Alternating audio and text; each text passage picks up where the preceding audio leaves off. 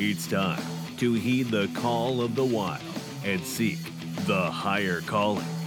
Higher Calling is the voice of mountain and forest wildlife and is hosted by award-winning wildlife journalist and conservationist Chester Moore.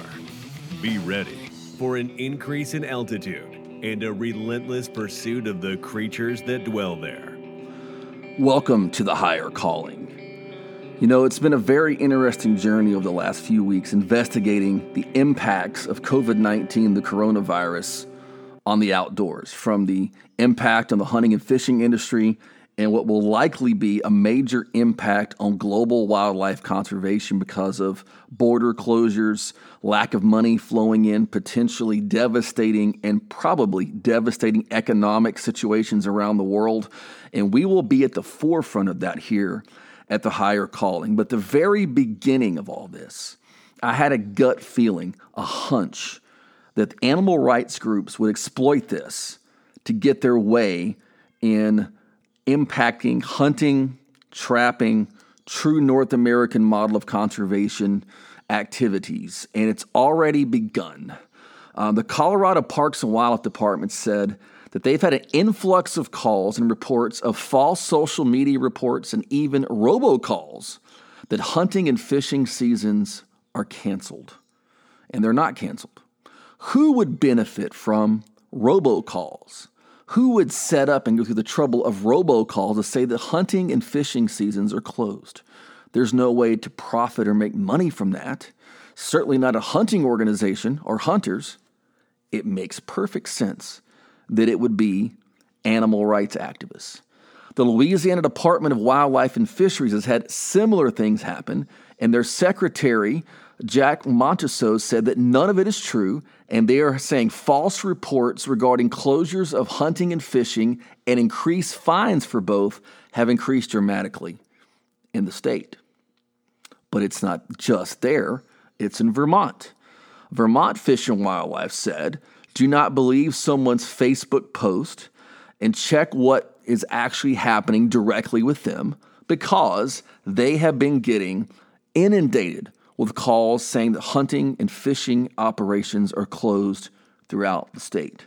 Now, I did some investigating and have found numerous animal rights organizations promoting and posting all of the closures that are actually out there. And if you look at the thread of comments under these, it is stuff like, more need to happen. Let's get this going. And it's like many threads of comments of the hunting seizures that have been closed and the animal rights people commenting and sharing and gloating over the places like Washington that have closed hunting seasons in places like that. Recently, Alaska shutting all their spring bear hunting.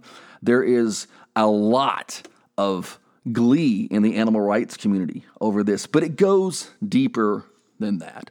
It really does go deeper than that. I was on a particular animal rights group's Facebook page, and I won't give them the credit because they deserve none. But there's actually a blog that they wrote and shared called Save the Earth, Pray for a Pandemic. And it is dark and as insidious as you would think it is. And the comments are even scarier, that people in free countries like the United States of America would think in such a deranged way. I have a feeling we're just at the beginning of this COVID-19 coronavirus situation. We don't have any real idea how long closures are going to last.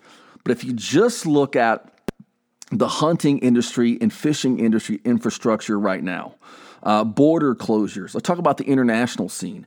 It's already getting chaotic in places in Africa. I have talked with people all around the world. And we're going to have an interview here in a few minutes with Joe Bitar from the Houston Safari Club Foundation about what they found out. But huge problems are going to happen with poaching because the only thing standing in many of these countries between I'm talking about mass poaching, is hunters' dollars on the ground that pay the professional hunters who have the concessions and can pay people to protect the game, and the same for areas that have ecotourism in Africa. But it's not just Africa. It's globally. And you look at the economic impact of what's going to happen in Canada. The borders are closed, and we have spring bear season coming up, and a vast majority of spring bear taken in Canada are from U.S. residents. So there's a lot of things going on in that realm right now, but the animal rights groups are not stupid. There are people in these organizations who are very experienced, very crafty, very manipulative, and very patient. And they've been waiting for a moment like this to spring on us all kinds of things. They will take a victory no matter how they get it. If it's just simply because there's an opportunity to shut something, oh, we've shut this down now. Now we need to have a lawsuit to see if we need to open it back up because we don't have good information on the census. That is exactly how this stuff works. And right now, I have recorded this program on April 3rd, and already we have 3 Fish and Wildlife departments in America reporting false information purposely being spread on social media and even robocalls around hunting and fishing closures. And people might not think there's anti-fishing out there, but there are some rabidly insane anti-fishing groups, and they're just as happy as the anti-hunting groups to see these closures and things go down. And as fish and game departments come out of this and are strapped for money, there's going to be lots of things going on out there. And one of the things that's been a roadblock to animal rights people has been the hunting lobby, the PACs, the political action committees, and other things that have been able to step in and work with and lobby and show people and support the right candidates. So we need to make sure and be supporting those right organizations, because now you come in and all of a sudden, a hunting group supported a particular kind of survey. Then you have what if an animal rights group comes and offers the money because there's no hunting money? You don't think that will steer things in certain situations? Oh yeah, this is the kind of stuff that is going on out there. This is a moment that literally a major, and I'm talking about one of the top 5 animal rights groups in America, posting a blog, Save the Earth, Pray for a Pandemic, and sharing all of the hunting and fishing closures around America.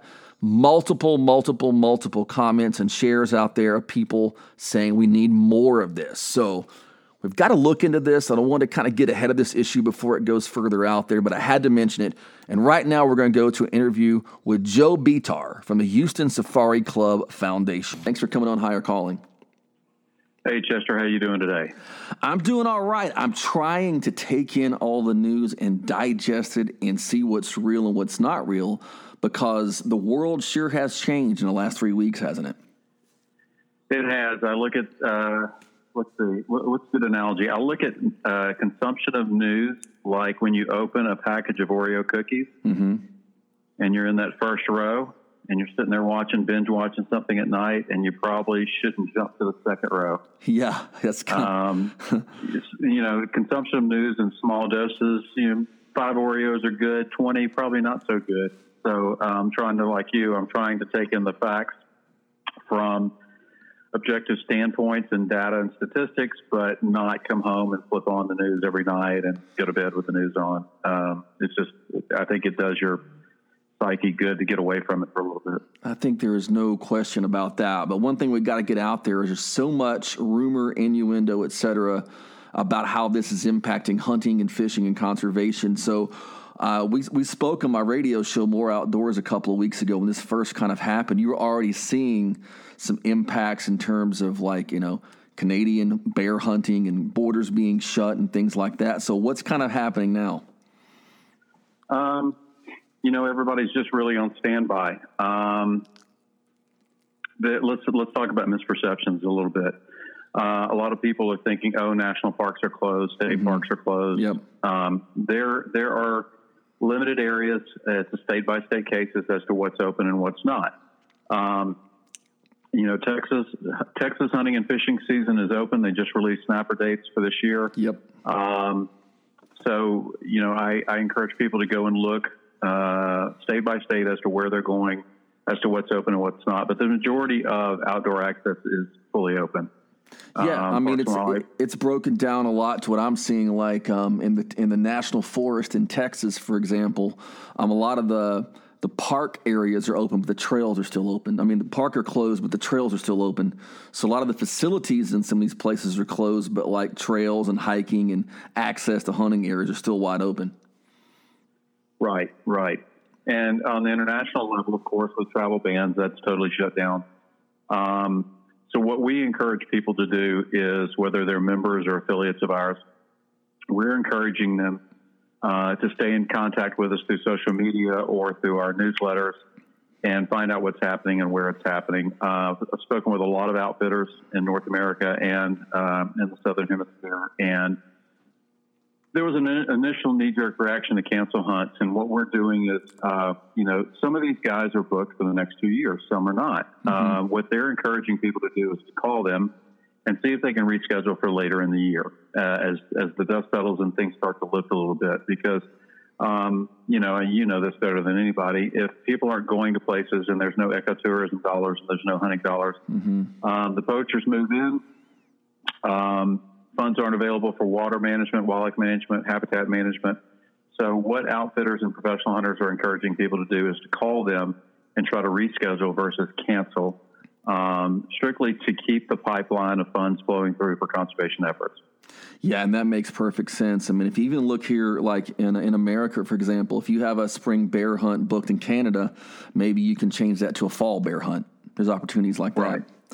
Right, correct. And so another thing that I thought of was, like, let's take a look at bear hunting in America. Let's say, or in Canada, or let's say some of these states do have to shut down, or people can't afford the outfitter fee or can't get there or whatever because of this. You're going to have in some of these areas a whole lot more bears, for example, that aren't harvested perhaps in a year. And then you may see some problems interacting with people because, as you know, hunting a lot of these larger predators is one of the means we manage them and keeping from so many human conflicts. Right, exactly. I mean, you're seeing things in Italy and Spain and other parts of the country where, people are residing and sheltering in place, and wildlife is coming back in areas where they've never seen it before. It's starting to encroach on, city areas. Waterways are clearing. You look at some of the global maps for air pollution, and those have started to cut down a little bit as well. So you're starting to see wildlife and human wildlife conflicts start to occur on a more frequent basis. They're seeing animals in places they haven't seen them in a long time. Yeah, there's a video at a resort in Mexico with a jaguar walking right down the middle of the road there. And, there's stuff like that happening. And I think this may be an opportunity. Of course, we wish we didn't have to have this opportunity, but for the sport hunting community who's conservation minded to say, look, you're not going to like that mountain lion showing up in your yard, or that black bear showing up in your yard, or whatever, that feral hog. And hunters, whether they get the credit or not, are definitely a barrier to that because the excess animals are not being taken out, as well as if you take areas that ones that still have hound hunting for bears, if they don't have any hounds chasing them that year, they don't feel pressured, so they'll move closer into areas because typically some of these urban, suburban areas have lots of free food, especially for animals like bears. Right. Oh, absolutely. Absolutely. Yeah, I think it's a fascinating thing, and I'm keeping a real close eye on that. Something else I'm keeping my eye on is the opportunistic nature of animal rights people. Got an interesting news release from the Colorado Parks and Wildlife Department that there have been robocalls that people are getting saying that hunting and fishing is closed. And I'm thinking, who would benefit from a robocall or think their agenda is being forced? I mean, I can't see someone making money off that.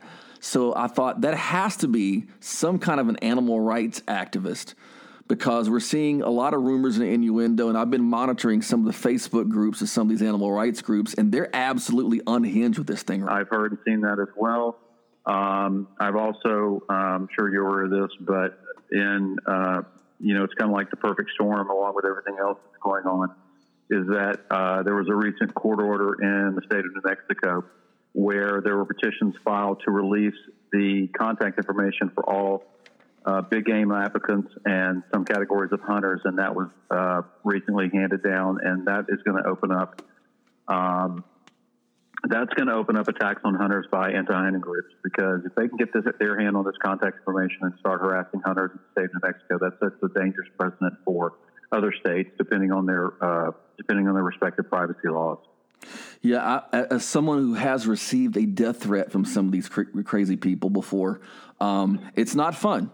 And especially as in the social media age, we've seen, matter of fact, a young lady I know received, some celebrity tweeted her social media information thinking she was this other woman who had posed with a giraffe. Wasn't even her, but they look kind of alike.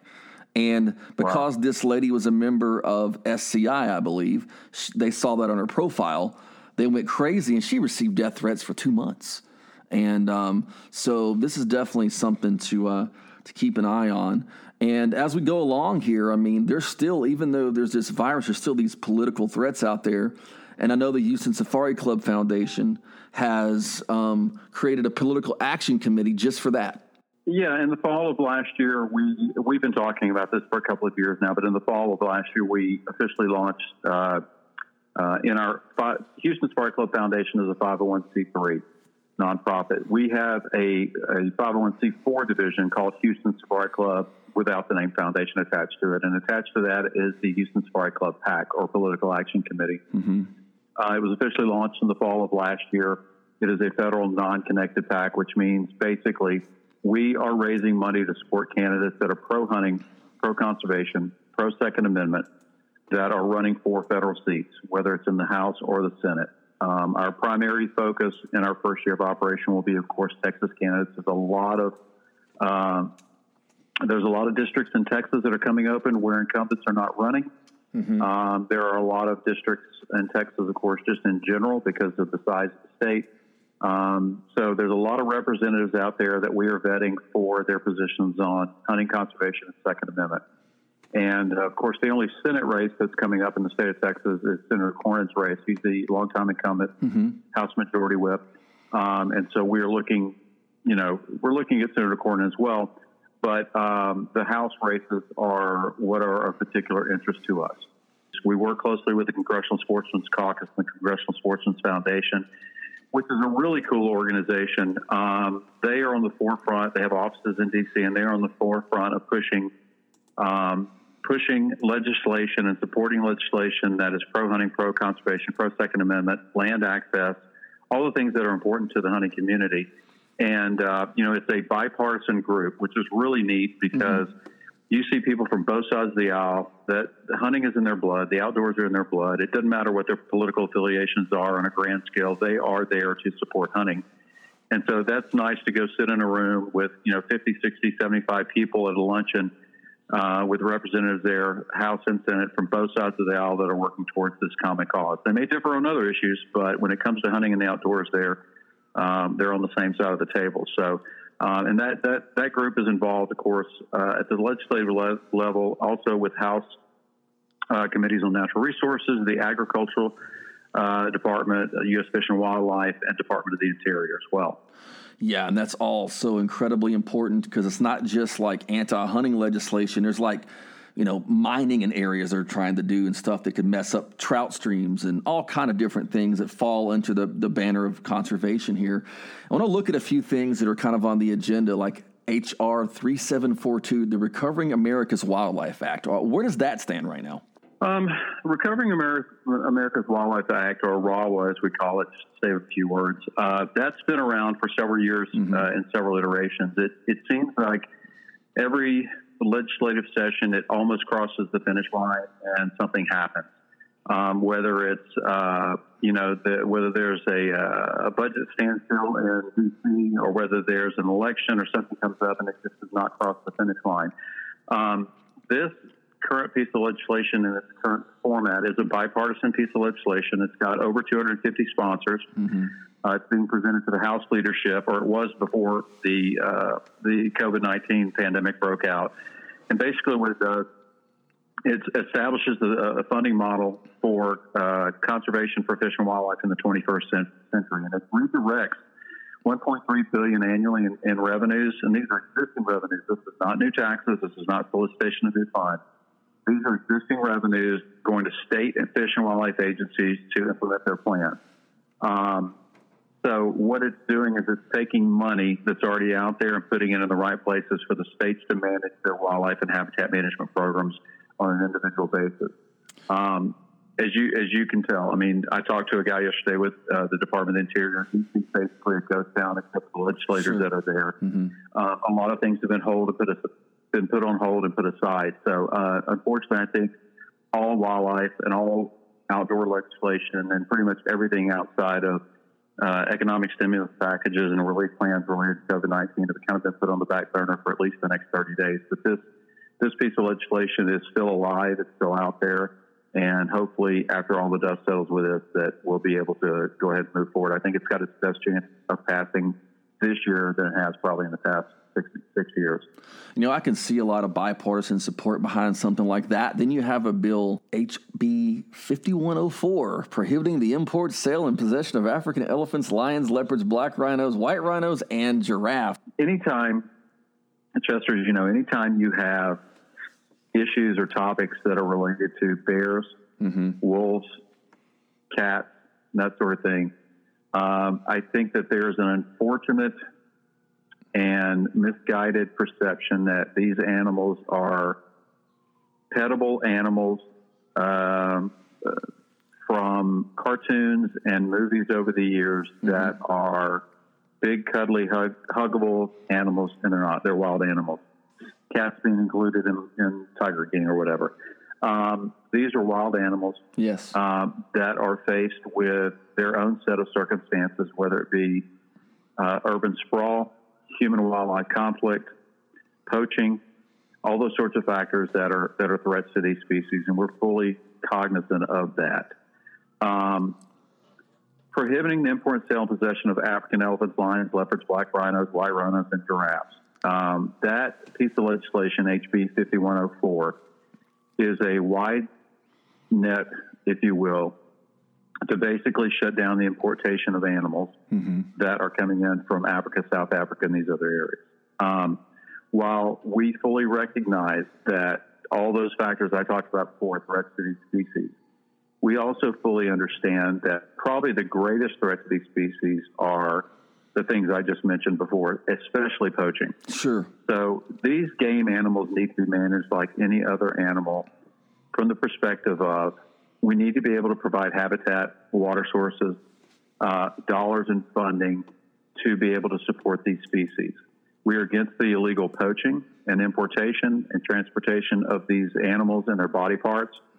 But you have to have money going in to keep these animals going, keep them alive. And that money comes primarily from people that go over from other countries that hunt them, that pay these fees, that pay these outfitters. The outfitters and the professional hunters that run these concessions, own or manage these concessions, are the ones that are keeping these animals in existence. That's it in its rawest form. So when somebody says, "Oh, all these animals are threatened," or "all these animals are endangered," or whatever, however they tend to tag it, to throw a broad net across a group of animals to say we want to totally import the sale and possession of these is a dangerous precedent to set. So we are fully opposed to this. We think that animal species need to be managed by species, by animal counts, geographically, in a scientific manner, not by just saying these animals are cute, these animals, it's wrong to hunt them, and we just think it's wrong, so we want to go ahead and stop everything. Yeah, it's a dangerous thing because of what we've talked about before on my radio program several times, the lack of money going in. You make a lot of people poachers all of a sudden because there's no income and they got to eat. And, it's really easy for Americans and Europeans sitting on their couch to want to manage Africa. But one of the things they don't realize about Africa in particular is it's not a country. It is a continent with many sovereign independent nations who choose to manage their wildlife as they see fit and differently. And while you have lion numbers going down, that's a lot of the lion numbers going down are in countries where lions are not hunted, for example. Right.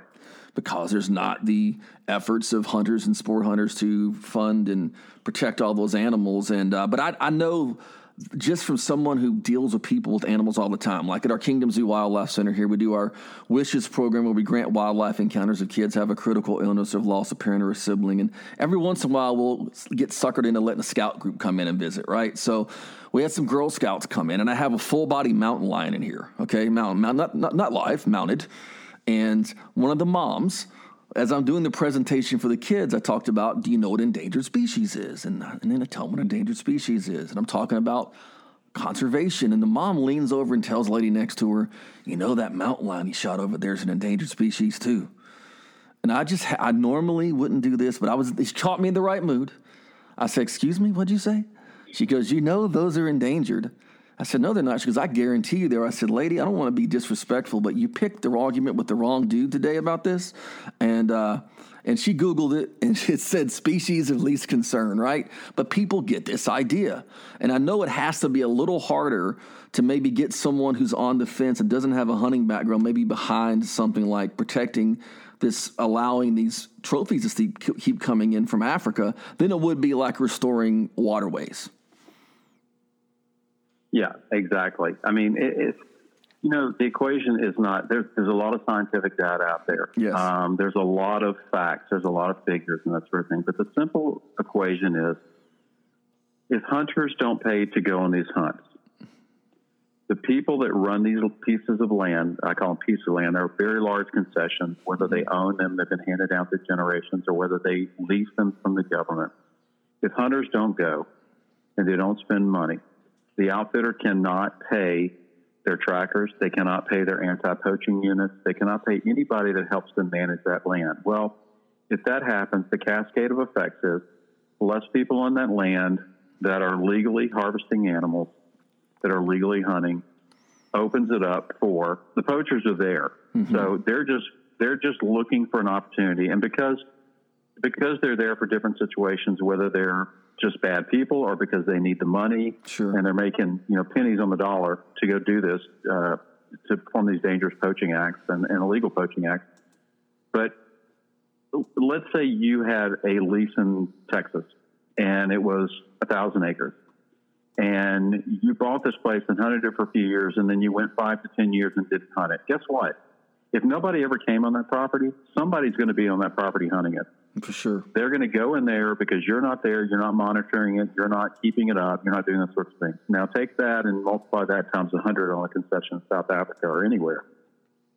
It opens it up to no money to pay people to manage your land, which means no crime prevention, no anti-poaching, no anything. That is the biggest threat, because while some people may think, oh, hunters are people shooting animals to put on the walls, the majority of hunters, whether they're in the U.S. or worldwide, they're hunting for meat. Now, there's a lot of people who go to South Africa, or there's some people that go to South Africa. I won't, you know, throw a big generalization out there. Some people go to South Africa that they either bring the meat back or they donate it to the ranch, or which in turn donates it to the local community. And I know some people that go there and they actually seek out organizations in countries where they can harvest meat, donate it, and yeah, they may want to go back and they may want to have a mount for their wall as a memento of their trip. But these things all have a cascade of effects if they don't happen. So, you know, the generalization is people are going to shoot animals to put on the walls is not a true thing. And I'm preaching to the choir here with you, but no, sure. But our listeners, from your listeners, you know, that are coming across your podcast, need to understand that, you know, I mean, a lot of us that are hunters go out to hunt for sustenance. I mean, when this thing first started happening with COVID-19, and I went to the grocery store, and my wife was going to make my favorite dish for me, which is an Italian ground pork dish, and I couldn't find ground pork. I was like, you know what? This thing is real. Yeah, for sure. So I immediately went to our place and was lucky enough to harvest an axis doe, and my freezer's full for the next year. Yep. So I don't have to worry about ground pork or ground burger or roast or whatever not being on the shelves at the grocery store. You know, toilet paper and hand sanitizer is a different story. Well, that's a different issue. but you know, we can, as I like to say, adapt, improvise, overcome on that front as well. But you know, there's a lot of misperceptions out there, and I think what is key in this whole conversation is that a couple of things. We need to be informed. We need to look at data. We need to understand the repercussions of doing or not doing certain things. For sure. In all aspects of life, mm-hmm. but specifically in this conversation to wildlife and habitat. And I really think that, I hate to be sentimental or philosophical here, but I think we're at a time in our world existence where there are three groups of people in regards to hunting. There are the hunting groups, there's anti-hunting groups, and then there's the non-hunting groups. The non-hunting groups are the people, as I've said before, are the people that may not understand why hunters do what they do, but they're not opposed to it. In fact, research over the past 3 to 5 years that has been collected on national databases or from national surveys that says the non-hunting public, they may not be hunters, but they're not against it. Yep. So we need to all get in a room, whether it's at our conferences, at our conventions, at our meetings. We need to start talking between the hunting groups and the non-hunting groups, not the antis, because you're never going to change their position. I don't think that they're fully informed on the benefits of hunting and how those dollars trickle down.